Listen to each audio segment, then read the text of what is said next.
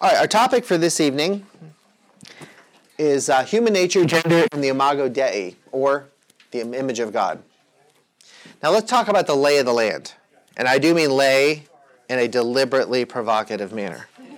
What, in other words, is the current view of sex, sexual preference, and gender? All right, and by current view, I do mean literally what they're saying right now, not 5 years ago or 15 years ago or 20, because it has been a continual flux and change of views. In other words, what do, generally speaking, Americans think about this? I don't mean heartland Americans, if we want to think of this in political. I do mean coastal Americans. If you ask a person from where I came from in Ashland a few years ago, they would probably look at me like, what? Okay. But as a general lay in terms of what you're going to find on, television programs, movies, film, cultural phenomena. Wow, this marker just broke. Weird. All right, let's start with sex. Not sexual intercourse, just sex. Like you have to specify your sex on a form. You know what I mean? Well, that marker's dead. I think I know why it's cracked. Let's toss that one, yeah? Oh, this is never going to work. That's a Crayola marker. This is the setup. There we go. Current view. We're going to define 3 key terms. First, what is sex? Sex, according to the current view, is the biological equipment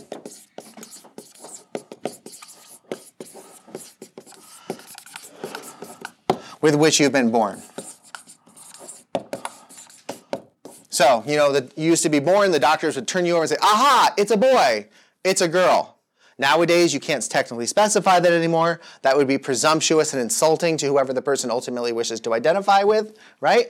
But historically, if you had a penis, it said, oh, it really is a boy, right? And if you didn't, oh, this is a girl. So sex, in this original sense, is the biological equipment that you were born with. Next, sexual preference. Sexual preference is your orientation, which, let's just say what we mean, desire, for, and then you can fill in the blank. Historically, there were really only 3 options.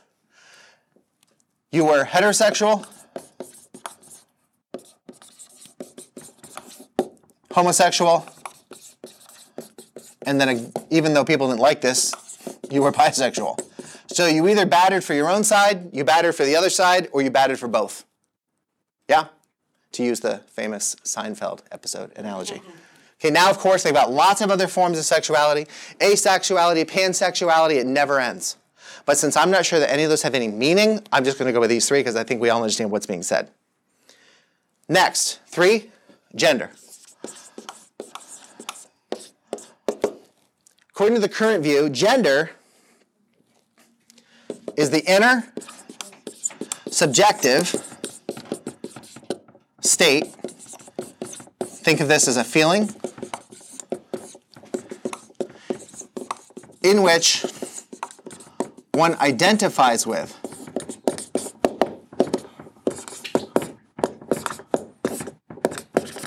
well, that's getting messed up. Let's erase that, fix that.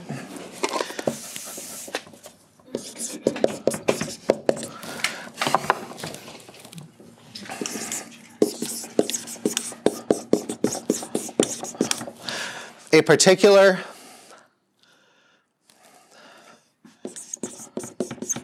sexual consciousness.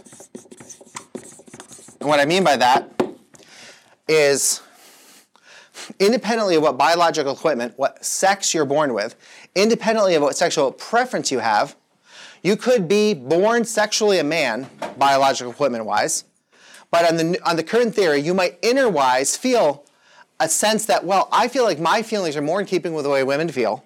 Therefore, I identify as a woman, or vice versa. So a man might say, because I presumably think, of course there's no evidence he could possibly know this, but for sake of argument, he presumably could say, well, I think that my feelings are analogous to the way women feel, then I identify as a woman. Because of this additional doctrine, it follows that the sexual preference lists are not so clear. So, for example, you could have a man, sexually, born with biological equipment, with a penis, who identifies as a woman and desires sexual preference women. Now you say, well, wouldn't that make him heterosexual again? Don't you come full circle? No, he would say he's a lesbian. Now, those of you who are aware of this kind of thinking and thought the implications of this theory, you're like, good God, does it ever end? No, it does not. Okay, so none of these categories, once you add this additional point, none of these categories are fixed anymore, are they? And so what we now have is a doctrine from all of this, which is broadly called gender fluidity. Essentially, you can desire whoever, whatever, and how many of whomever, whatever you like, and how dare anyone have anything to say negatively about it.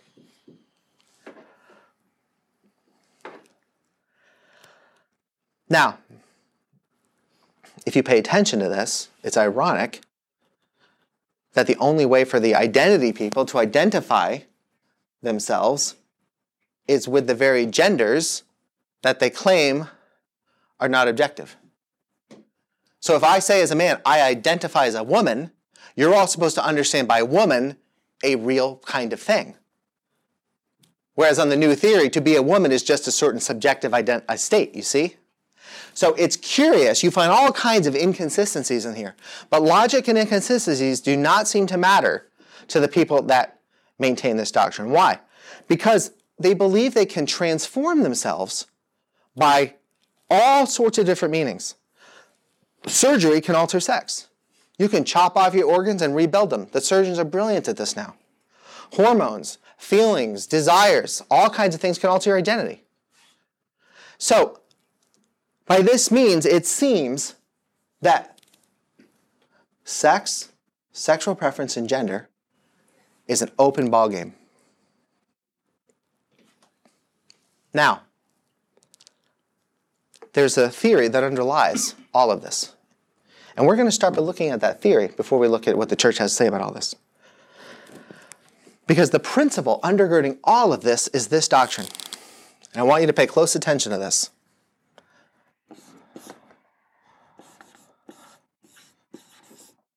Thought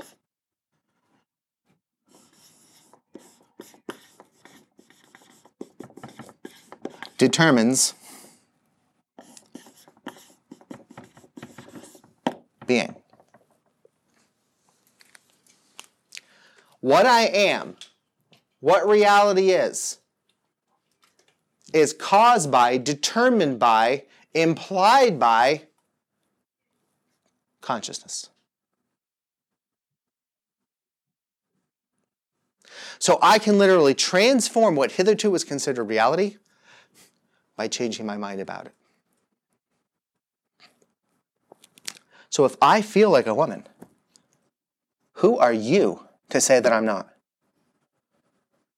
How dare you? I was drinking with you just the other day. You're like, good God, who are you? Exactly, right? It makes it tricky.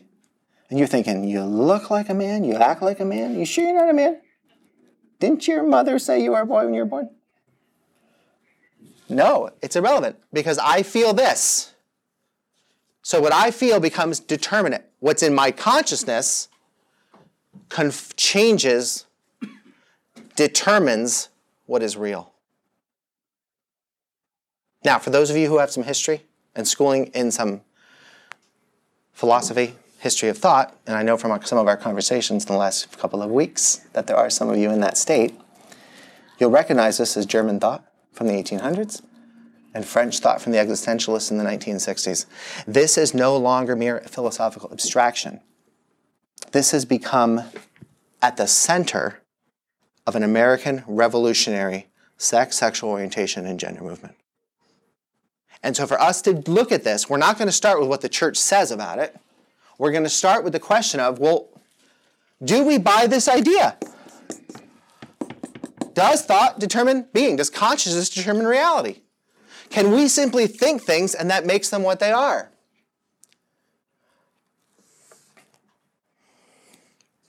I seem to recall giving you the example of a locomotive and the man on the tracks watching the locomotive come steaming toward him who says, well, I know you believe that this is nothing but steel and iron. It's going to smash me to smithereens when it hits me. But in my view, it's Jell-O. And when it hits me, it's going to ooze around a body with a refreshing lightness of being. And we step back and we're like, well, it's getting closer. You sure you don't want to change views? It's Jell-O. Okay. Does it become Jell-O just because I want it to be Jell-O? Does reality change just because I want it to change? Does my thought cause reality? And it might be a seemingly pleasant thought that if you're tied to the train tracks and the train is coming, to go with the Jell-O theory. Okay, fine, I get that. But for most people, if you had the chance to step off the tracks, look, abandon Jell-O. Go with steel and move, right?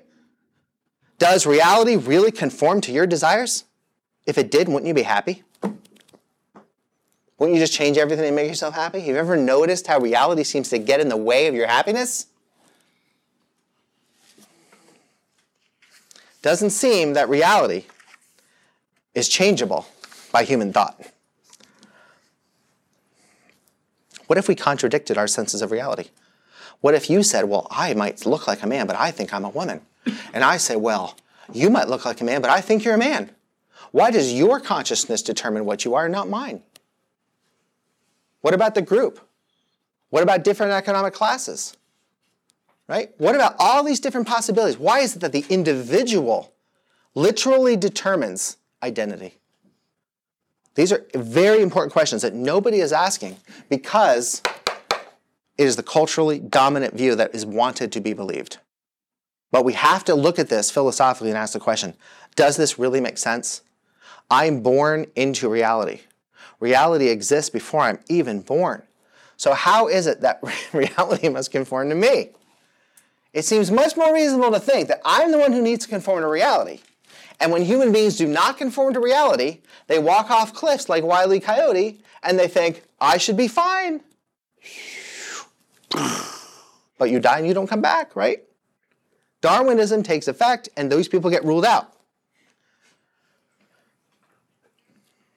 So philosophically, this view has a lot of problems, serious problems. Now, let's take a look and see what the church, what God has to say about this. Because interestingly, he has an awful lot to say about this. So, pull out those texts. Let's take a look at St. John's Gospel and start with the Catholic view. St. John's Gospel, John chapter 1, right at the beginning, we see the Christian history of creation in very theoretical terms, which by this point, our course you'll love. Okay, so I love it. John 1, page 78 in the New Testament section.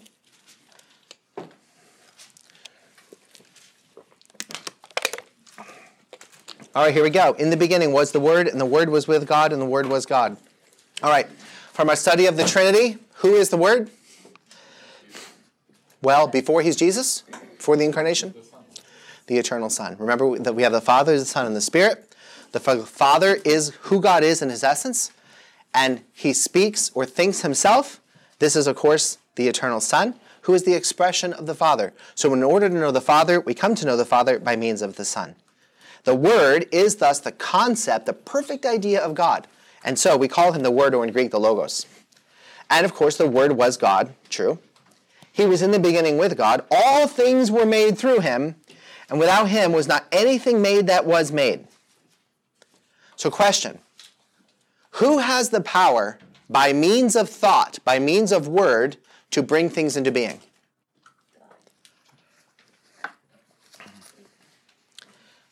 Very interesting. It turns out it is possible to have consciousness entail being. It is. Only it turns out to be what kind of attribute? Divine. I mean, really. Can you just think an 8-ball into existence?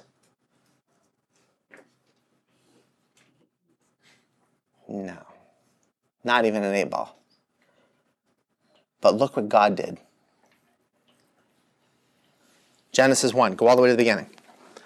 Looks at the old Hebrew version of this. Literally the beginning of the beginning.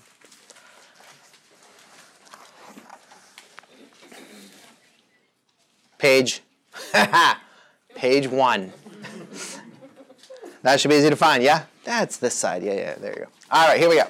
In the beginning, God created the heavens and the earth. The earth was without form and void, and darkness was upon the face of the deep, and the Spirit of God was moving over the face of the waters. And God said, "Let there be light," and there was light. Verse 6, God said, "Let there be a firmament in the midst of the waters," and God made the firmament. Verse 9, "Let the waters under the heavens be gathered together in one dry place. Let the land appear," and it was so. Verse 20, God said, "Let the waters bring forth swarms of living creatures." And of course, guess what? What appeared? Swarms of living creatures. You starting to get the theme here? Who alone, by the power of thought, by the power of the eternal Word, who we now realize is the Son, who alone has the power to bring things into being through thinking? This is a divine thing. Which means this is hubris on a shocking and truly arrogant scale. I told you earlier in our course, if there's one thing you should learn, maybe you say, okay, I'm not becoming Catholic. All right, fine, don't become Catholic. Although I think most of you are on the way. Learn this thing. Ready? You are not a God.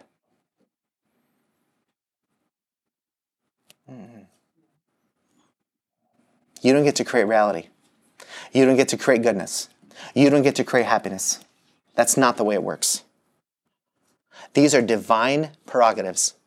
And God has created the world, and He alone gets to make these things. You may say, well, I don't like it. So what? Who cares what you like? Grow up. Try conforming your likes to the way it is. Well, I don't like the fact that I can't breathe on the moon, so I'm going to take my space helmet off when I get there. Okay. And what's going to happen to you? And then we deal with you. You're done. Next astronaut, please.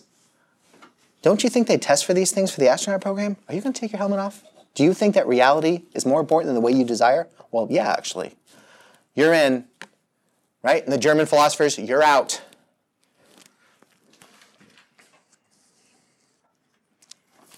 There's another person who thought that thought entailed being, that he could simply bring things into reality based on what he thought.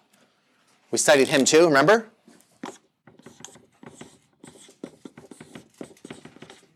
I shall rise above the Most High, and I shall fix this little crazy idea the Father has of instantiating himself in human nature. Crazy. Let's get this corrected. Nope. Mistake. This philosophy, that thought entails being, that we can change reality by what we want it to be, is a demonic concept. And the thing is that demons can't do this either. So, we all understand that this current view, when it's boiled down to its basic element, is thought. Correct. The individuals who believe it, however, play some semantics with it. Yeah. And they say things like, I was born this way. Yeah. This is how I feel. I don't feel female. I don't feel male. Right. I believe there was... They don't ever say mistake because... Well, not anymore. No. Well, not at all. Right. They may used to have said it was a mistake. But Yeah. now it's not viewed as even a mistake. It's Right. viewed as to how they are. So it's... I never hear anyone saying, I was born female, but I really am a man because I want to be. It's because that's who I am. Right. Except the gender fluidity doctrine allows you to change that. Yes. And people say, well, I was experimenting with this. I thought then that I was really a man, but now I realize I really was a female after all. So it's all over the map, right? I mean, originally, the argument in the 80s was that there are no bisexuals. Because bisexuals seem to defeat the doctrine that you're born this way. You're either homosexual or you're heterosexual. There's no way you can be both, because then apparently people have a choice. You're really fooling yourself. Right. And now at some point, the bisexuals were saying, wait a minute, we've been here the whole time. We like everybody. We're the true inclusive lovers. right? And now they added the letter B to the list, right? But of course, if that's true, then what does it mean to say you're born this way? So let's address that after we explicate the theological view, and then we'll be able to better explain the question of, so why on earth do people have these desires? Because if we can't talk about that, we have a problem. Because you're right, a lot of people have a lot of desires that make us scratch our heads. And maybe we ourselves have desires that make us scratch our heads. And what are we supposed to do with them? So what does that mean, though, for the 5-year-old boy who doesn't have sexual thoughts, feelings at age 5, who makes those comments of, I should be a girl. I don't feel like a boy. What did she say? What'd you say? So they can't be. They all kids say that at that age. Well, I don't know that all kids say that. Some kids do. Well, what's basically has been happening is that the adult who thinks they know everything says, oh, look, listen to the child. The child knows that they're not a boy if they're a girl. They all play. They all try on different hats. That's just the nature. It's when an adult takes charge of what they're saying, where this gets construed. There are a lot of kids, though, who have parents who are like, no, you're a boy. And nevertheless, the child insists. Right. And then they're distressed and, right. It's not like it's like I don't know, it's like saying, no, you're not anxious. You don't have anything to worry about. But you might. You might be anxious, and you might not have anything to worry about, right? And that's what I'm saying. When Sure. you tell a child, well, no, you, like... But use your example of anxiety. If you're anxious, but in fact you have nothing to worry about, I mean, normally anxiety is caused by a real external cause, right? And then you identify the external cause, you say, oh, well, there isn't, in fact, a monster in your closet. Oh, I feel relieved, right? But on other times you might feel anxious, and you say, what are you anxious about? Well, I don't know. And then at some point we say psychologically, well, you seem to have an anxiety disorder. You seem to be anxious all the time, and your anxiety does not accord with reality. Now, at that point, we say you have a psychological disorder. Your feelings are not in conformity to reality. Then we try to treat that, and that's the way these things used to be dealt with. Some people may have feelings that are not in accord with reality. But on the new doctrine, the doctrine is the way you feel, even if you're 5, some people say it's determinate. Other people say, no, you need to wait. Because children all over the map and all these kinds of things. And she's right, they do try on a lot of different hats. And then parents have to deal with this. Well, what do I do if my kid wants to try on a dress? Right? And different parents come up with different strategies for how to handle that. So, on the old theory, that was a psychological disorder. And so it would try to be therapeutically treated. It was in the psychology handbook as a disorder. That has since been excised. And in order to fully evaluate this, we have to look at the underlying nature of human beings, the metaphysics of human nature. And only then can we look at our experience, because our experience isn't consistent. If I can literally be whatever I want to be at any time and my gender changes accordingly, this becomes highly problematic. So let's look through the nature of what human beings really are as we're about to look at Genesis. Then we'll look more closely at this question of, so what are we supposed to do in our experience with these problems? Because we have to address the kinds of questions you're asking. And frankly, sometimes Christians don't do a very good job at this. But on the other hand, we can't just act like, okay, well, so whatever you want goes, and you're apparently changing your nature of your being left and right. And now suddenly women are whatever you want them to be. Because if women are whatever you want them to be, you see the implications of this, right? There's no such thing as women. If there's no such things as women, then what you women have fought for decades is instantaneously gone. You're not victims, because there's no such thing as a woman. And all these men who now say, well, we're women too, you might say, wait a minute, who do these people think they are? We're the women. We're the ones who've suffered on the vulnerable side of this gender. Where do these men get off thinking they can come in and take this status and the rights that we have hard fought won? See the full implications of this? So this has truly shocking ethical and political consequences. But if you turn around and say, no, we're barring the door, you may not come in, then of course you might be offending their feelings. What about women who want to be men because they see that that's where all, young girls growing up can see that the writing on the wall, the power lies with the men. Certain kinds of power. Yeah. But women have their own kind of power. Yeah, but young girls might not see that if they're like growing up in a family where they have an absent father Or they have an abusive father. or an abusive father. Absolutely. They feel like the power lies with the men, so Correct. they want to be with the men. Well, you can want to be with men, but not want to be men. They want to be a man. That's what I'm saying. Yeah. It goes both ways. But even there, there's a difference. That's absolutely right. You have the thing going both directions, and you have women, but very often saying, oh, I wish I were a man. Girls go through a certain phase sometimes, but then they say, well, I wanted the independence that men had. I wanted the freedom that men had. I wanted the security of not having to constantly worry that I'm going to be sexually assaulted that men presumably have. And then at some point, then their femininity more fully expresses, and they still say, I want the freedom that men have. I want the power that men have. But good God, I'm really glad I'm a woman. Right? So it's a little bit of a back and forth. But this identity question exists on both sides. And you're absolutely right to point that out, that it goes both directions. Now let's take a look, continuing in Genesis, and see where this goes. Because God has shockingly a lot to say about this. Maybe you're not shocked. Maybe you know exactly where this is going. Chapter 1, continue Genesis, verse 26.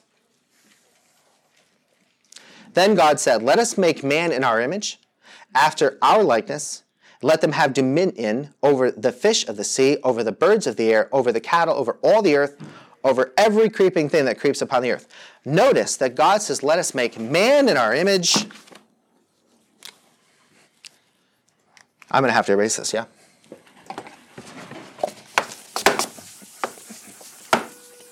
He says, let us make man in our image, and then immediately switches to the plural.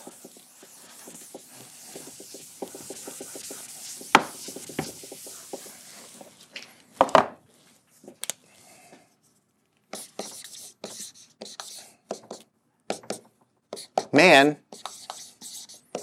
is made in God's image and equals a them. This is very interesting. Watch where this goes. So God created man in his own image. In the image of God, he created him. What is the him?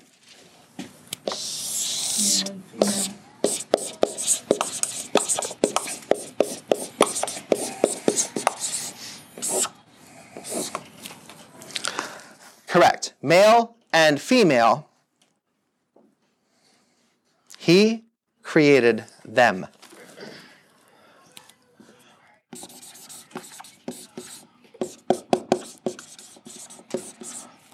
So here we have a truly remarkable thing. I mean, the full implications of this is astonishing. The angels are never said, to us at least, to be made in God's image.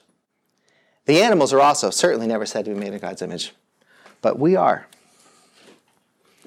Now, what distinguishes us from both angels and animals and makes us like God? And there's one key factor. When we studied God's nature, we saw that he was a trinity of persons and that he has the capacity to beget. And he is eternally begotten in the form of the Son.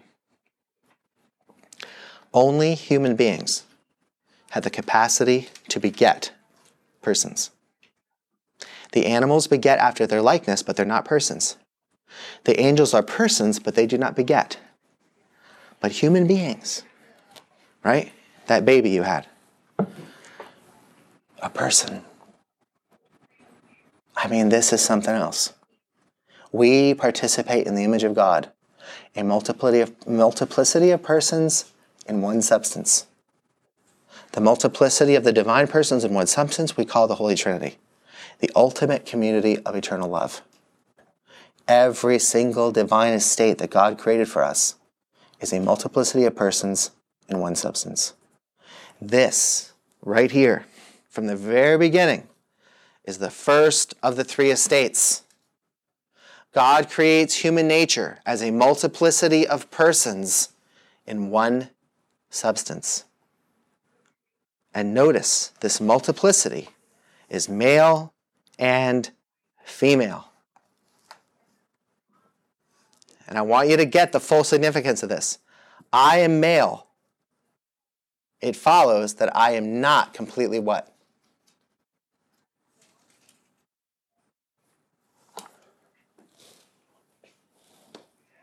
Human. Elisa is female. She is not completely what? Human. What is human nature? What is man? Male and female created he them. The completeness of human nature is instantiated in a substantive reality that God calls what? Family.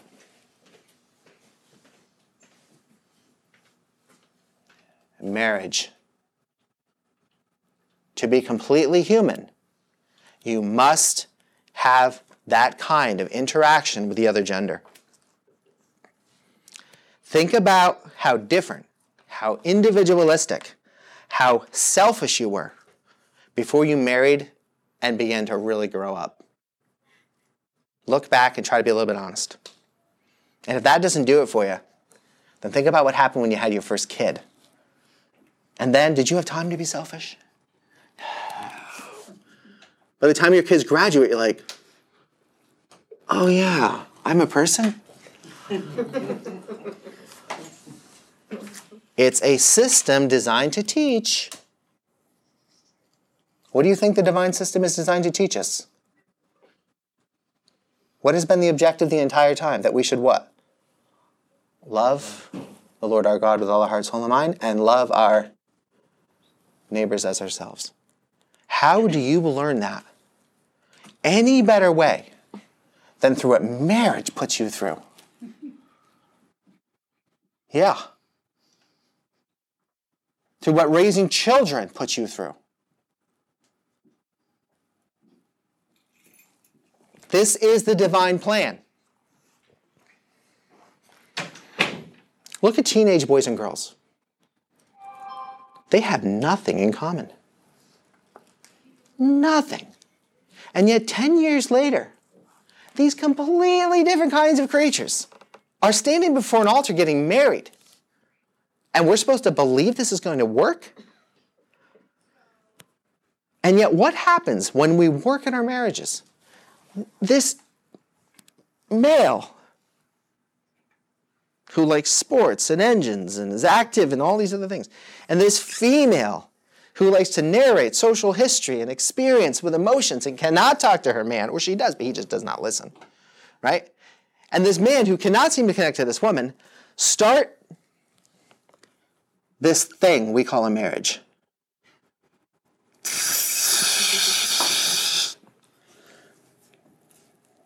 It's hard, isn't it? And yet, what happens through that process? Growth, maturing, right? And suddenly, the boy becomes a man, and the man becomes a husband. And let me tell you something, there's a massive difference between a man and a husband. A girl becomes a woman, but she goes from being a girlfriend to being a wife. Think about that difference. You want to know why women want to be married? They understand. There's no comparison between a girlfriend and a wife. There's no comparison between a boyfriend and a husband. Marriage changes you. And it starts to grow you and transform you.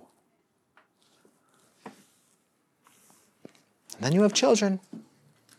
And the same gender power that generated your boyhood or your girlhood, that generated your husbandness or your wifeness, now finds its fruition in fatherhood and motherhood. And you're just thrown into the cauldron of suffering and difficulty and anxiety and trouble. And therefore love, right? Absolutely. Because every single day you have to make that choice. Am I going to get up today or am I going to shoot myself? And most of us get up and a few of us shoot ourselves, and that's unfortunate. And then you ultimately transform the final transformation, which is grandparenting, which is the final step before sainthood, but that's another lecture. God created our nature as a composite, as a partnership. This is the key concept I want you to learn. A complementarity. A complementarity of persons in one substance, like the Trinity. That's the essence of what it means to be human. It follows from this that gender is a higher category than sex.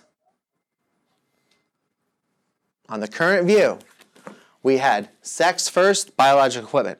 Sexual preference next, who do you desire to screw? And then gender is however you happen to feel about who you think you are. That's completely backwards.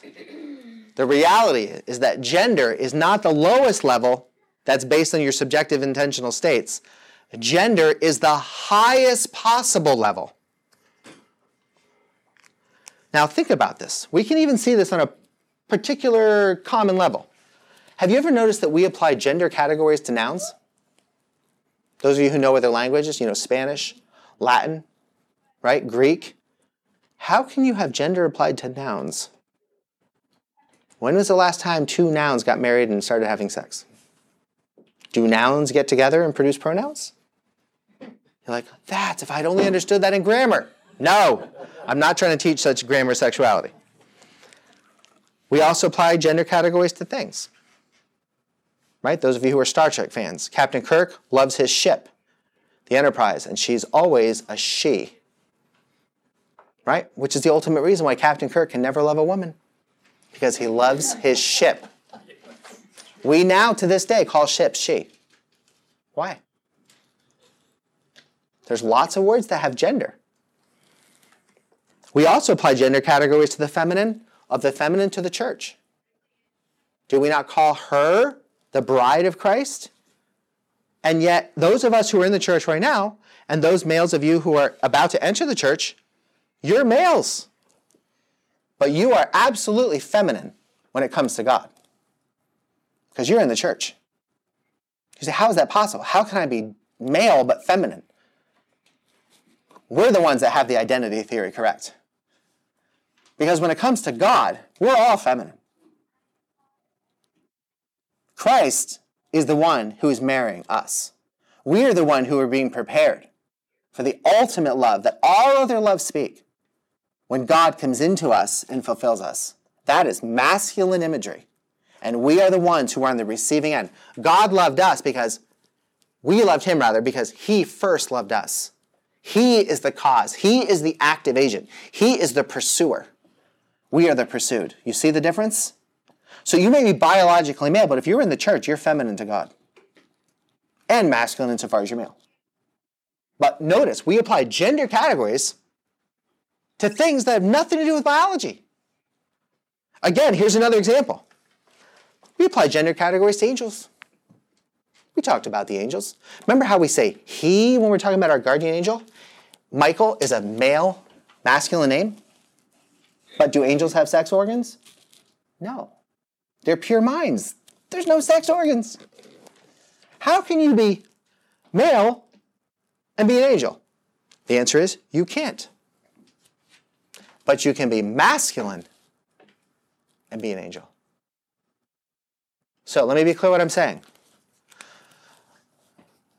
These are the sexes. The genders are bigger. They are the masculine and the feminine. When these two categories are instantiated through biology and human nature, they yield male and female. When they're instantiated in lion nature, they yield male and female. Over and over and again, you see this replication. But they can be instantiated in other creatures that are not biological at all. And then you don't get maleness. Michael the archangel is not a male, but you bet he is masculine. The masculine is a higher category that instantiates itself within human biology and produces our male. The feminine is a higher category that instantiates itself in our biology and becomes the female. Another example, again in the angelic ranks. We talked about the virtue angels, right? Whose job it is to draw like magnets, pulling and luring and engineering and nurturing and pulling us toward who they are and what they are. Charity, nurturing us, constantly drawing us toward love. Faith, pulling us along. You understand the idea? This imagery of luring and pulling. You see the feminine built into that? Every single artistic exemplification of the virtues portrays them in feminine terms. You see why? Well, why stop there? Yeah. So so we have the verse where we have God saying let us make man in our image after our likeness, and male and female created he, him, male and female created Hey them. So doesn't that mean God is masculine and feminine? Because No. we have man is masculine and feminine, and that is Yes. God's image. Yes and no. Let me explain who God is and how the feminine. Let me address the worry first, and then give you the metaphysics. It seems like if you reverse engineer this, Yes. then it should go back this way if it's going that way. Yes, I understand that, absolutely. Except God does not reveal himself as feminine, Okay. right? The Father is masculine. He begets the Son, who is masculine, without any potentiality, without any matter. It's an eternal act of begetting, without the female, without matter, without potency. This is part of what makes Christianity so fundamentally different to the Greeks, who had a mother goddess. God is not female. God is not feminine. And yet, everything that is must ultimately find its origin in God's creative act. Thus, all being must originally find its origin in God. And then we begin to look, and we find that God nevertheless cares for us. God sends a Spirit who comforts us. God nurtures us. And in Jesus, you see this double polarity all the time. He is the host who invites us to the supper, very masculine, and yet, he is the one eaten. He is the shepherd who cares for the sheep, and yet, he is the Lamb of God who is sacrificed. Image after image, where Jesus depicts both. Here's what I'm trying to say. Every single feminine mode is in God. But God himself reveals himself essentially as masculine because there's no potential within him. He's pure act. He's the bull in the china shop. He comes in and he changes the world. He creates it. He breaks it. He's wild and untamed. That's the imagery we have to understand. That doesn't mean that females are less, because the masculine is essentially the essence of who God is. There is no feminine as a distinct entity until God creates. But once God creates, all creation is the feminine. And then the bifurcation of all the genders begins to double, all the way down through the rest of creation. And so there's from the bottom of creation all the way to the top, there's this polarity. Some people even see it at the molecular level with protons and electrons. I don't know if that's true. It's interesting. But on these higher orders, you definitely see this. So we're all feminine to God. And yet you are a female and feminine to God. I'm a male, but I'm feminine to God too. Because in the end, we're both bride. Right.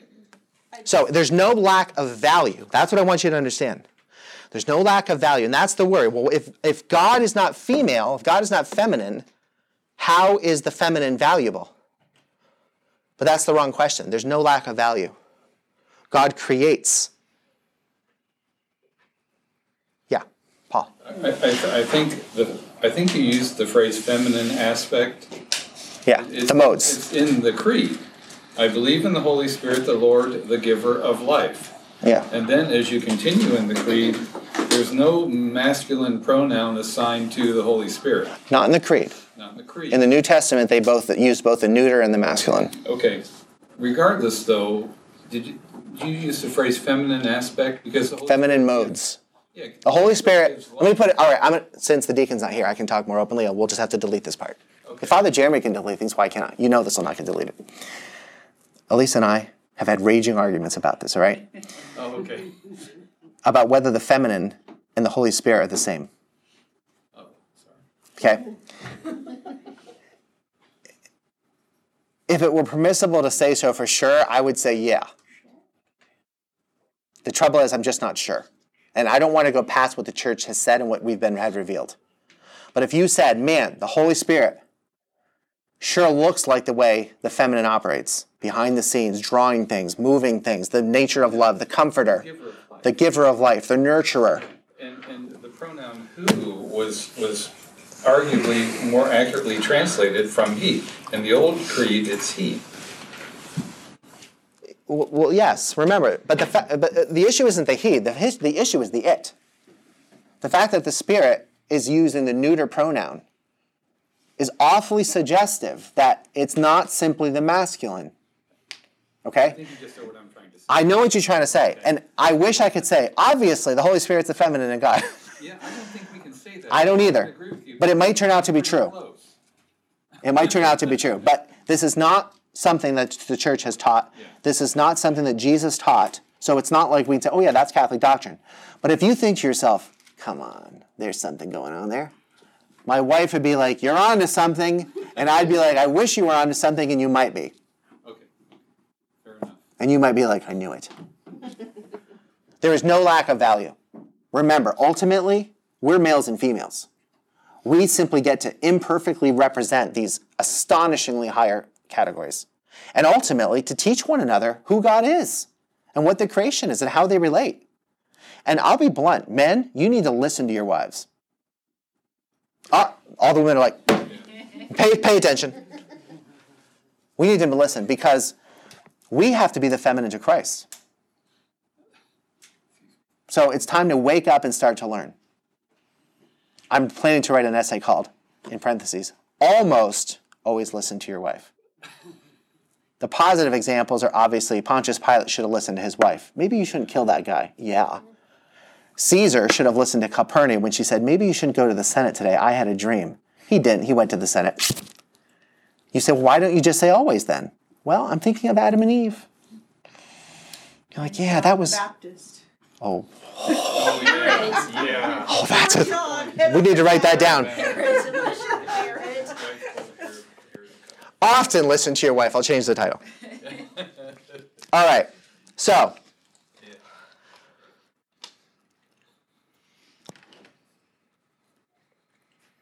there is this fundamental polarity that seems to run all the way up and down the chain of being.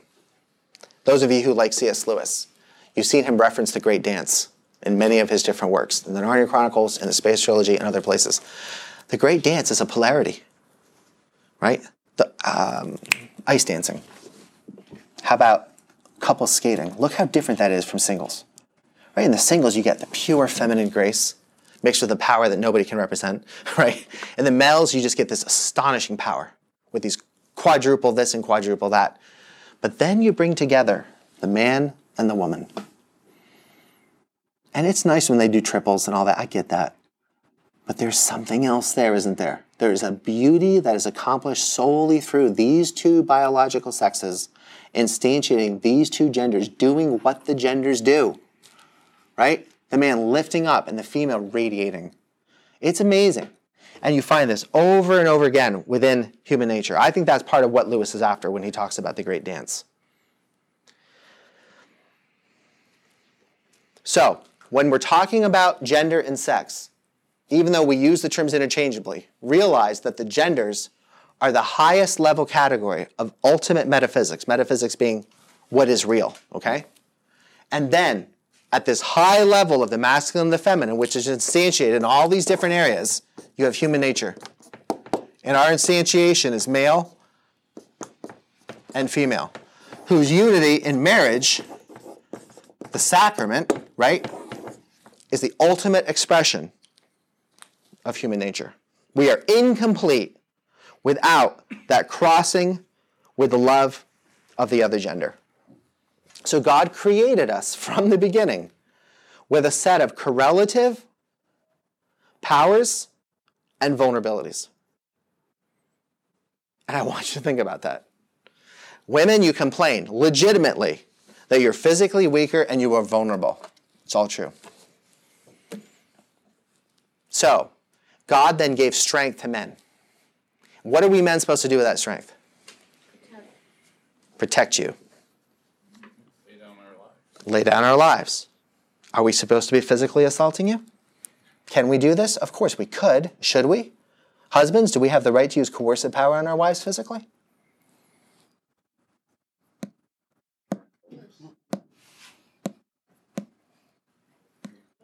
Your war powers are reserved for the protection of your wife and children. Never, ever, ever should your wife ever see that power.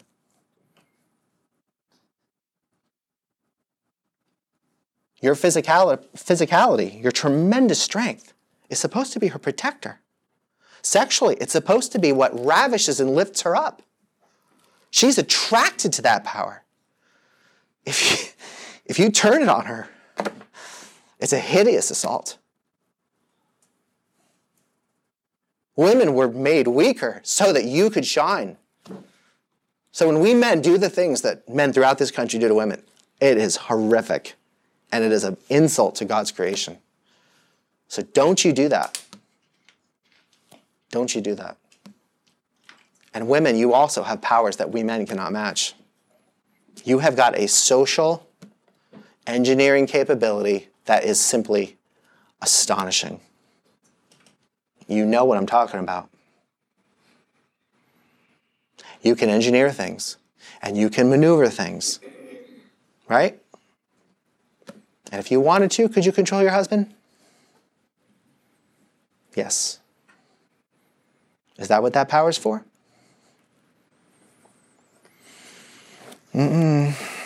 Look, we have this terrible situation in our country. We have men physically assaulting women, destroying them, physical, body, and soul. But we also have another problem. We have women who are trying to dominate and control their husbands.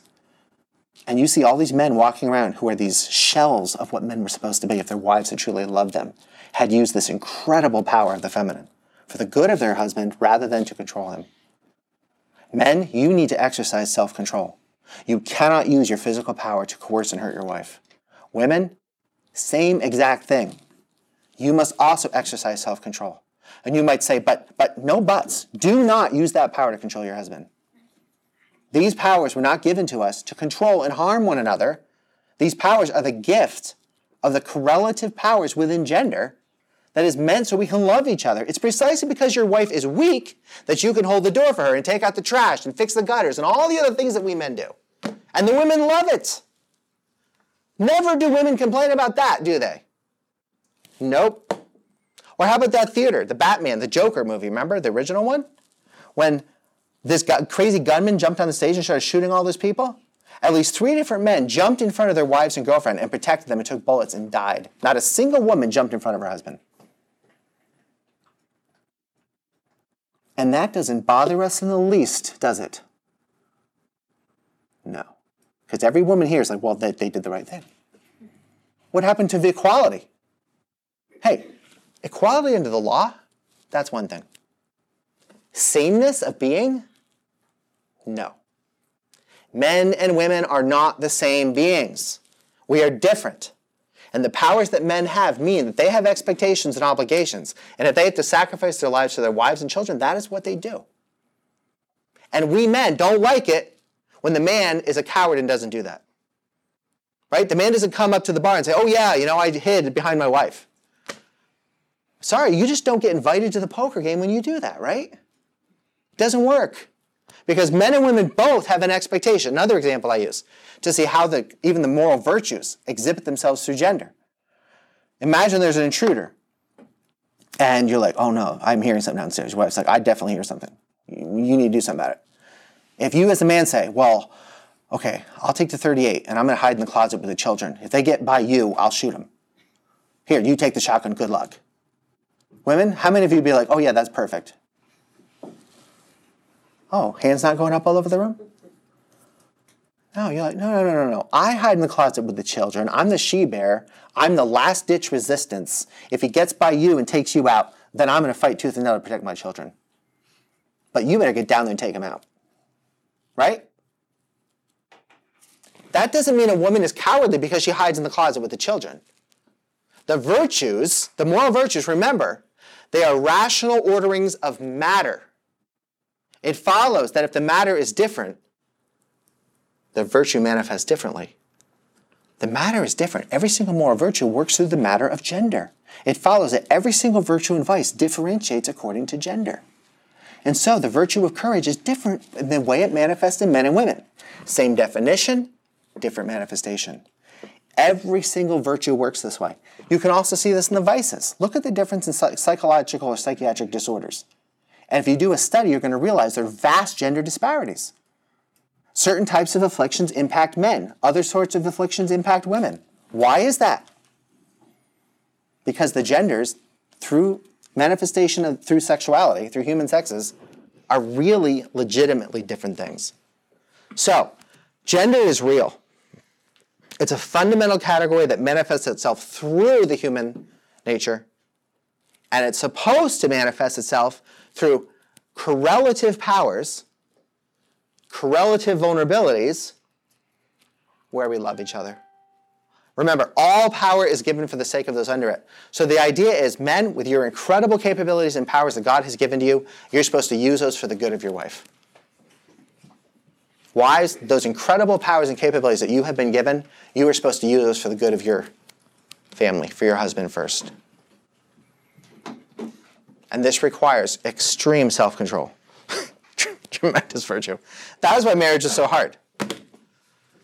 I mean, you thought becoming a Catholic was hard? I mean, then you just need justice, moderation, courage, and wisdom. Faith, hope, and love. Believe the creed. You're in. Now try living a married life.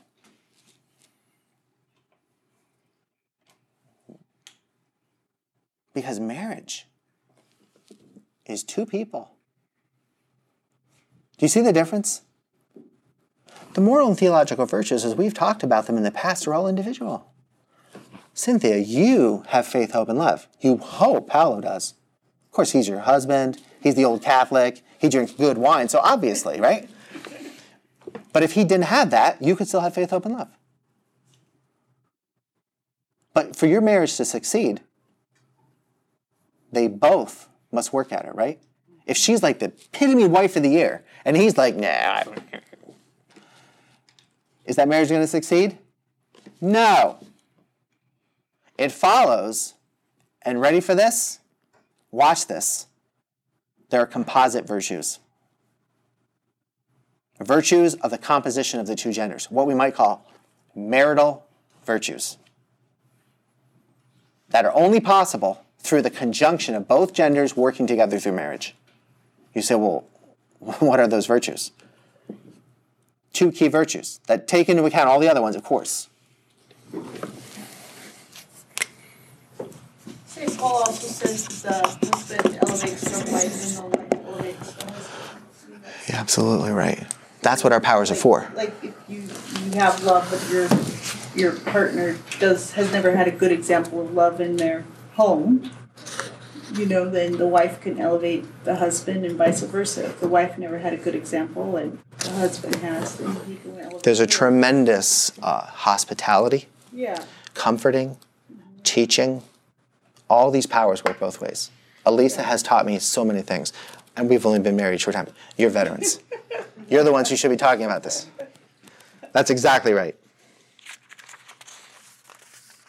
We talked the other day about the sacrament of marriage, and we said it had two fundamental parts, a spiritual part and a material part, spirit and matter.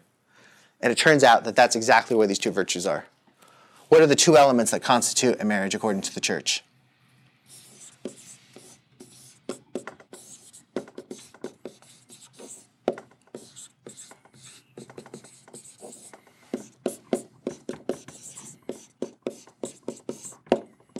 self-giving, loving fidelity. That's the spiritual essence. And then the physical? Some of you said rings and you had me concerned. No, not rings.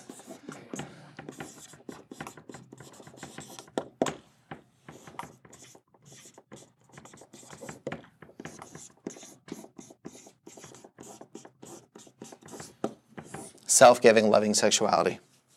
And when I say that these are virtues, I mean that these are, both of them are habits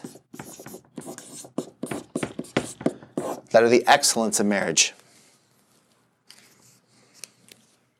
So, to succeed in our marriages, in addition, individually, to trying to be just, to trying to be moderate, to living courageously, to seeking wisdom, all the cardinal virtues we talked about. Both of you must be doing that. In addition, you must both be devoted to faith, to hope, and to love. So you're supremely devoted to God. Becoming Catholic is a brilliant way to push in that direction. Because how else do you say, baby? Right? That's the ultimate say. The church demands the most. At that point, then we say, would you like to be married? You're like, yes, I would. And then you go through this event. And you realize, I've entered into something huge. Right. Huge. Way bigger than you. And you say, I promise to participate in these virtues. I will remain on a daily basis in loving, total self-giving commitment to you, my wife. I will remain in total self-giving, loving sexuality to you, my husband, and vice versa. And this becomes the habit of your life. And out of this, you get these new things. And every single couple produces these new things. Physically, you get kids. But you also get houses and jobs and artworks and civic expression. And out of this, you get, again, ideas and art and beauty.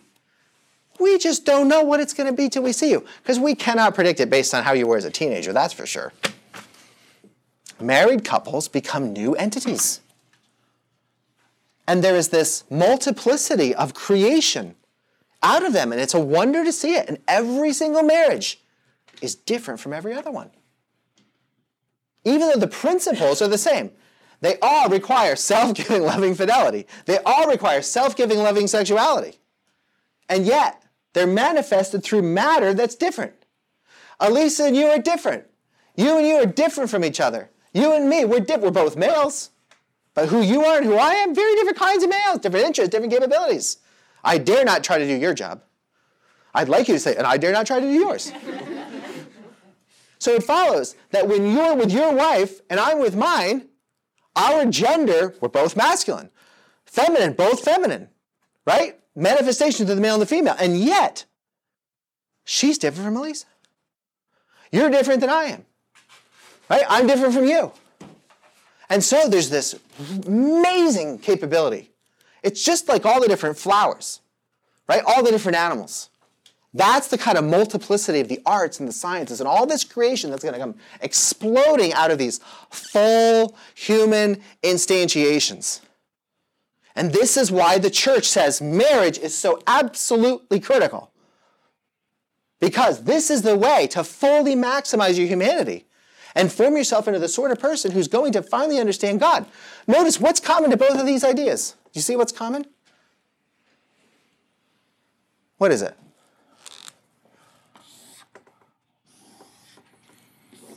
Self-giving. Self-giving.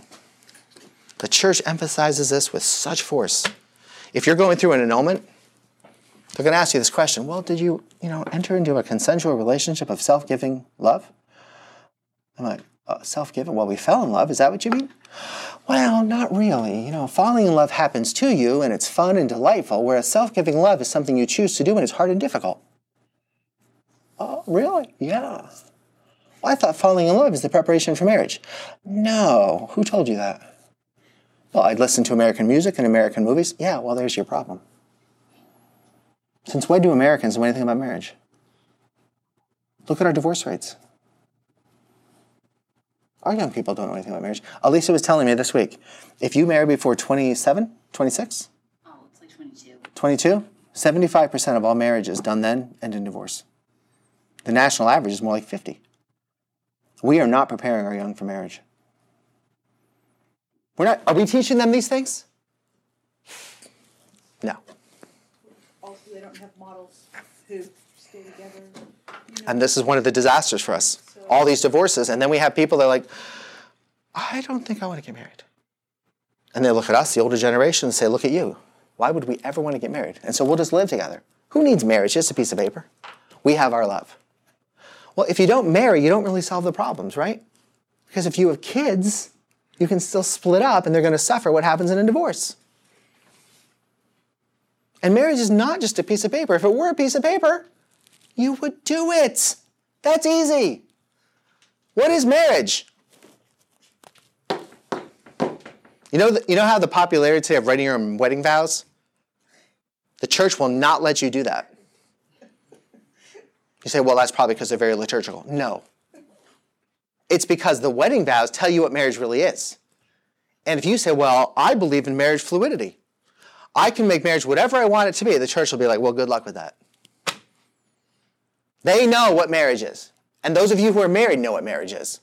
And in sickness or in health, in richer and in poorer, right? You say, well, that sounds hard. Yes, that's what we're trying to communicate here. It is the single hardest thing you will ever do in your life.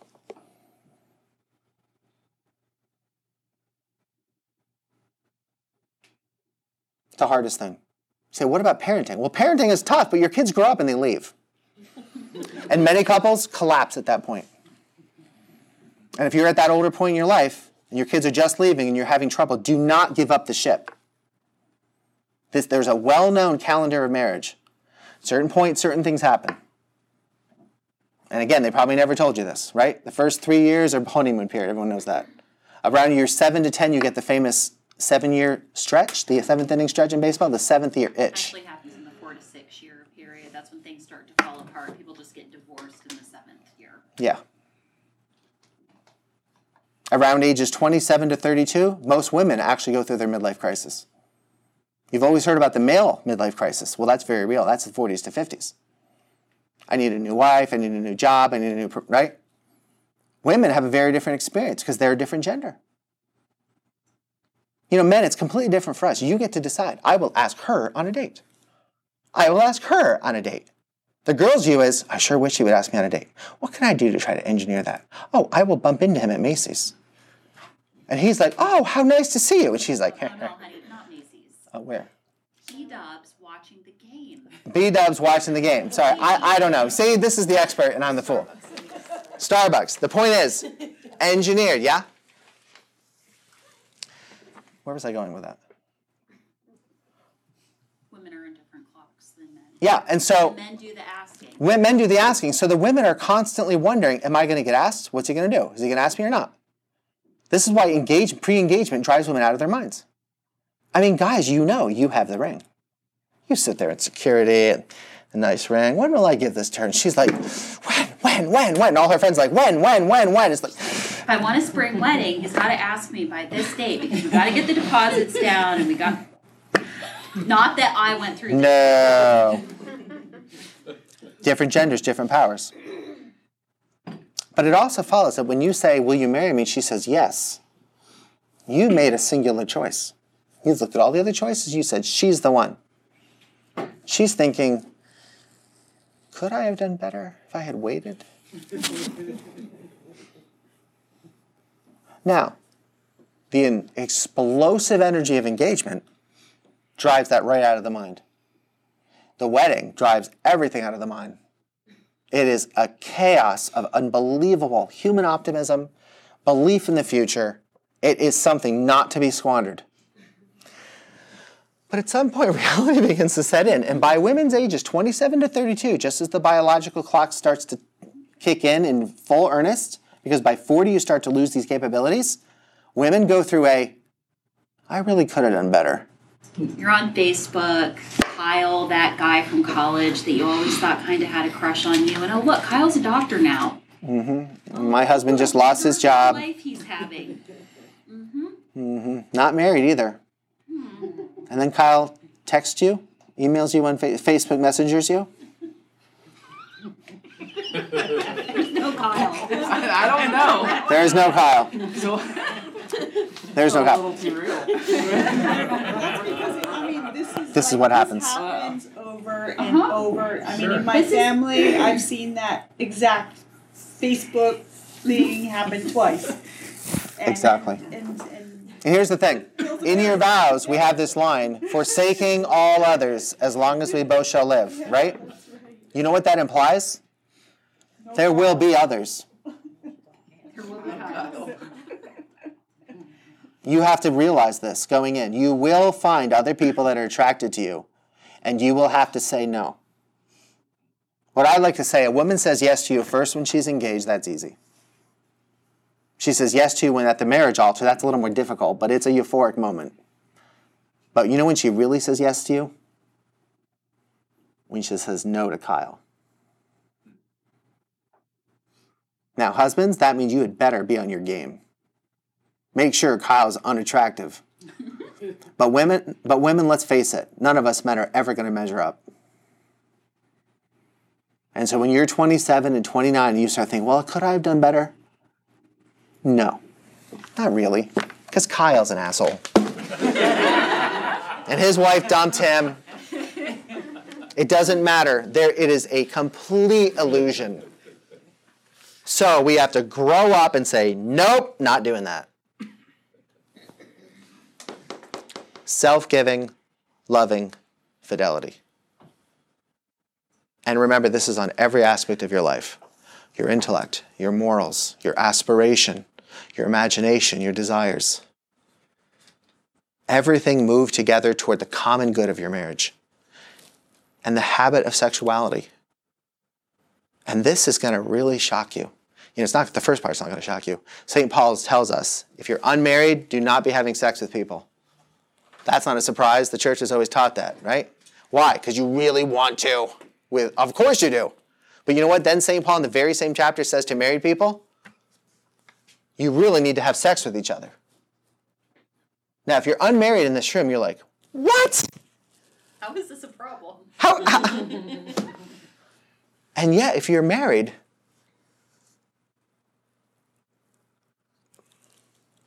you know why St. Paul says that. We bring into the bedroom so much, don't we, sometimes? We should create a wall and not do it. We bring resentment and bitterness and anger, hurt and rage. We start to use sex as a weapon. Well, I just won't do this unless you do this. Or passive aggressive, you just don't do anything and don't say why. Very female moves, aren't they? Men just get a little too rough in sex and enjoy the pain it inflicts. Or maybe they don't even worry about any repercussions. They just flat out do whatever they want to.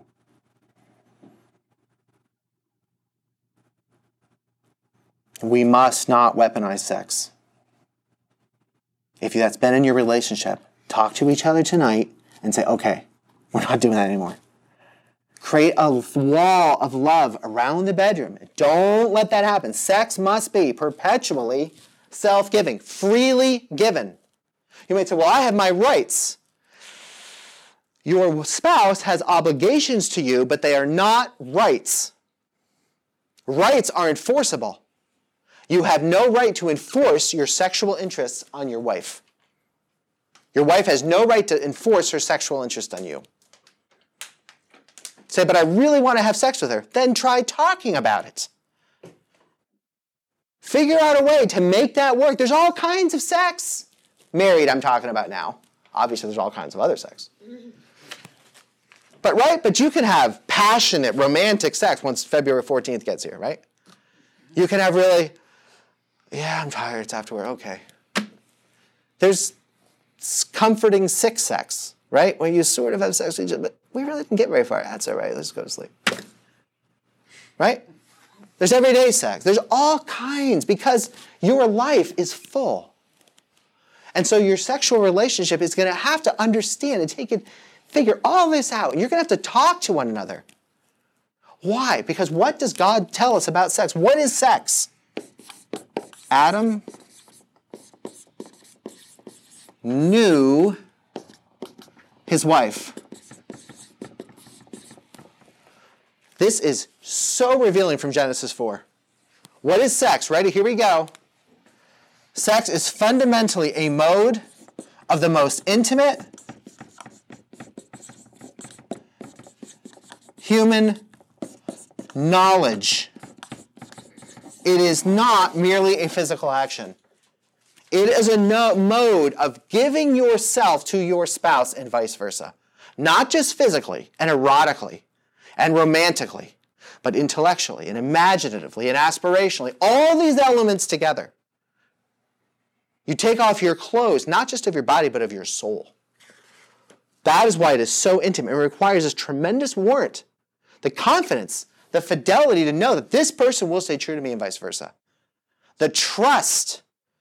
Good God, men, you don't think about it. A woman goes into a room with a man by herself and takes her clothes off. What is going to happen to her? You aren't worried. But a woman who's a wife, whose husband loves her, total confidence. That is this Christian way. That is the Catholic principle. And that is why sex is a sacrament. It is sacramental. It is the sacramental seal on the virtue of marriage. And through this means, we come into this unique kind of knowledge of an intertwining of bodies that has this explosive capability to beget persons, but also to beget every other thing in our life, because that is what the genders do. Well, I didn't get to talk about all the distortions of desire, or any number of other things I wanted to talk about. How much time do we have left? 5 minutes. Perfect. All right, any questions? Cigarette. Yeah. Where's the confessional? We should. Yeah, deacon can't do it. We got to find priests. Oh, I'll talk quickly about priests.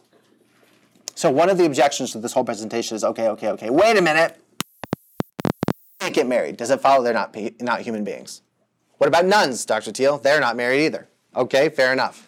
Notice if you listen carefully, and if you re-listen to this tape, I might have screwed this up, but hopefully I got this consistent.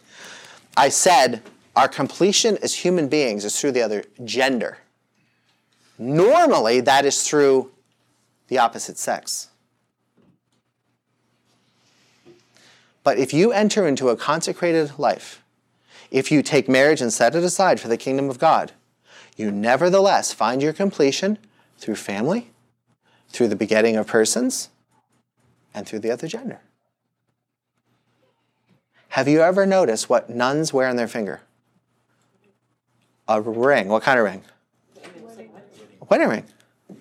Like, I thought they're not married. I know. The audacity, right? They are married. To whom are they married? God.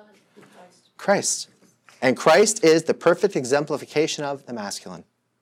So through that devotion to Jesus, they, not through the biological male sexuality, but through their love of the masculine himself, they still find their fulfillment. And is it not true that nuns and other consecrated women produce spiritual children? What do we think these people are doing? They're praying for the church. They're teaching. They're nurturing. They're caring for the church in so many different ways.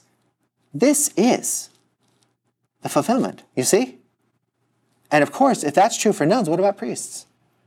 What are priests doing all the time? Caring for what? The church. And the church is the bride of Christ, the feminine. And if you think about it, have you ever thought about how similar in certain ways a priest is to a husband? Not just a shepherd. And so through the love of the church, the priest also finds, not through the opposite sex biologically, but through the opposite gender metaphysically, at the higher level, you understand? That connection that fulfills and completes his nature, if he does it the way Father Jeremy talked to us about. in a self-giving way. Some priests can become selfish and individualistic. That doesn't work. It must be a community. And similarly, the priest also has children. You say, what children does the priest have? Every single baptism. Those of you who are going to be baptized, you're going to become the priest's children. Do you realize that? Or the deacons, in the case of the baptisms that you did. And does the priest not feed us every Sunday? With spiritual food? You see the imagery? Yes, Paul? Well, I think the obvious just smacked me in the face. This is why we call the priest father. Mm-hmm. Yeah, okay, thank you. And I've also noticed seminarians, at least the seminarians I've talked to, and priests also have a special kind of devotion to the Holy Mother. And the reason for this Blessed Mother connection is they do connect to her maternally because they don't have wives. And it's something. I was at a seminary once and I got stuck there because of a whole series of events. And they had to put me up, unfortunately for them. So they stuck me in a priest room. And at the end of the day, they're like, okay, you're going to get to see something people don't get to see. I'm like, what is it? What weird rite is going on in these seminaries, right? I was still, Episcopalian at this point in my long journey. And I was on the way. I was almost there. Okay, I was Orthodox. So I come out and there's this long line of seminarians. And there's a statue of the Blessed Mother. And every one of them goes up and they say goodnight to her. Their mother. And that moment taught me so much. I realized this actually works. You can be unmarried and nevertheless find through the other gender, not through the other biological sex, not through sexual connection that we have in marriage, but through this alternative vocation, you can find this fulfillment. And of course, as you say, Father, and all the monks call themselves brothers, and all the consecrated sisters call themselves sisters, we all require the ultimate unity of family. A multiplicity of persons in one substance. It always comes back to the fulfillment of the Trinity. All right. Well, that was a difficult lecture to give. All right. We'll talk next week about the constitutionality of marriage and how this actually works on the nitty-gritty. And maybe we'll even take on this the issues of desires and what we're supposed to do with desires if they seem completely out of whack, because we can talk about that too. All right, let's say the Lord's Prayer in closing then. Yeah?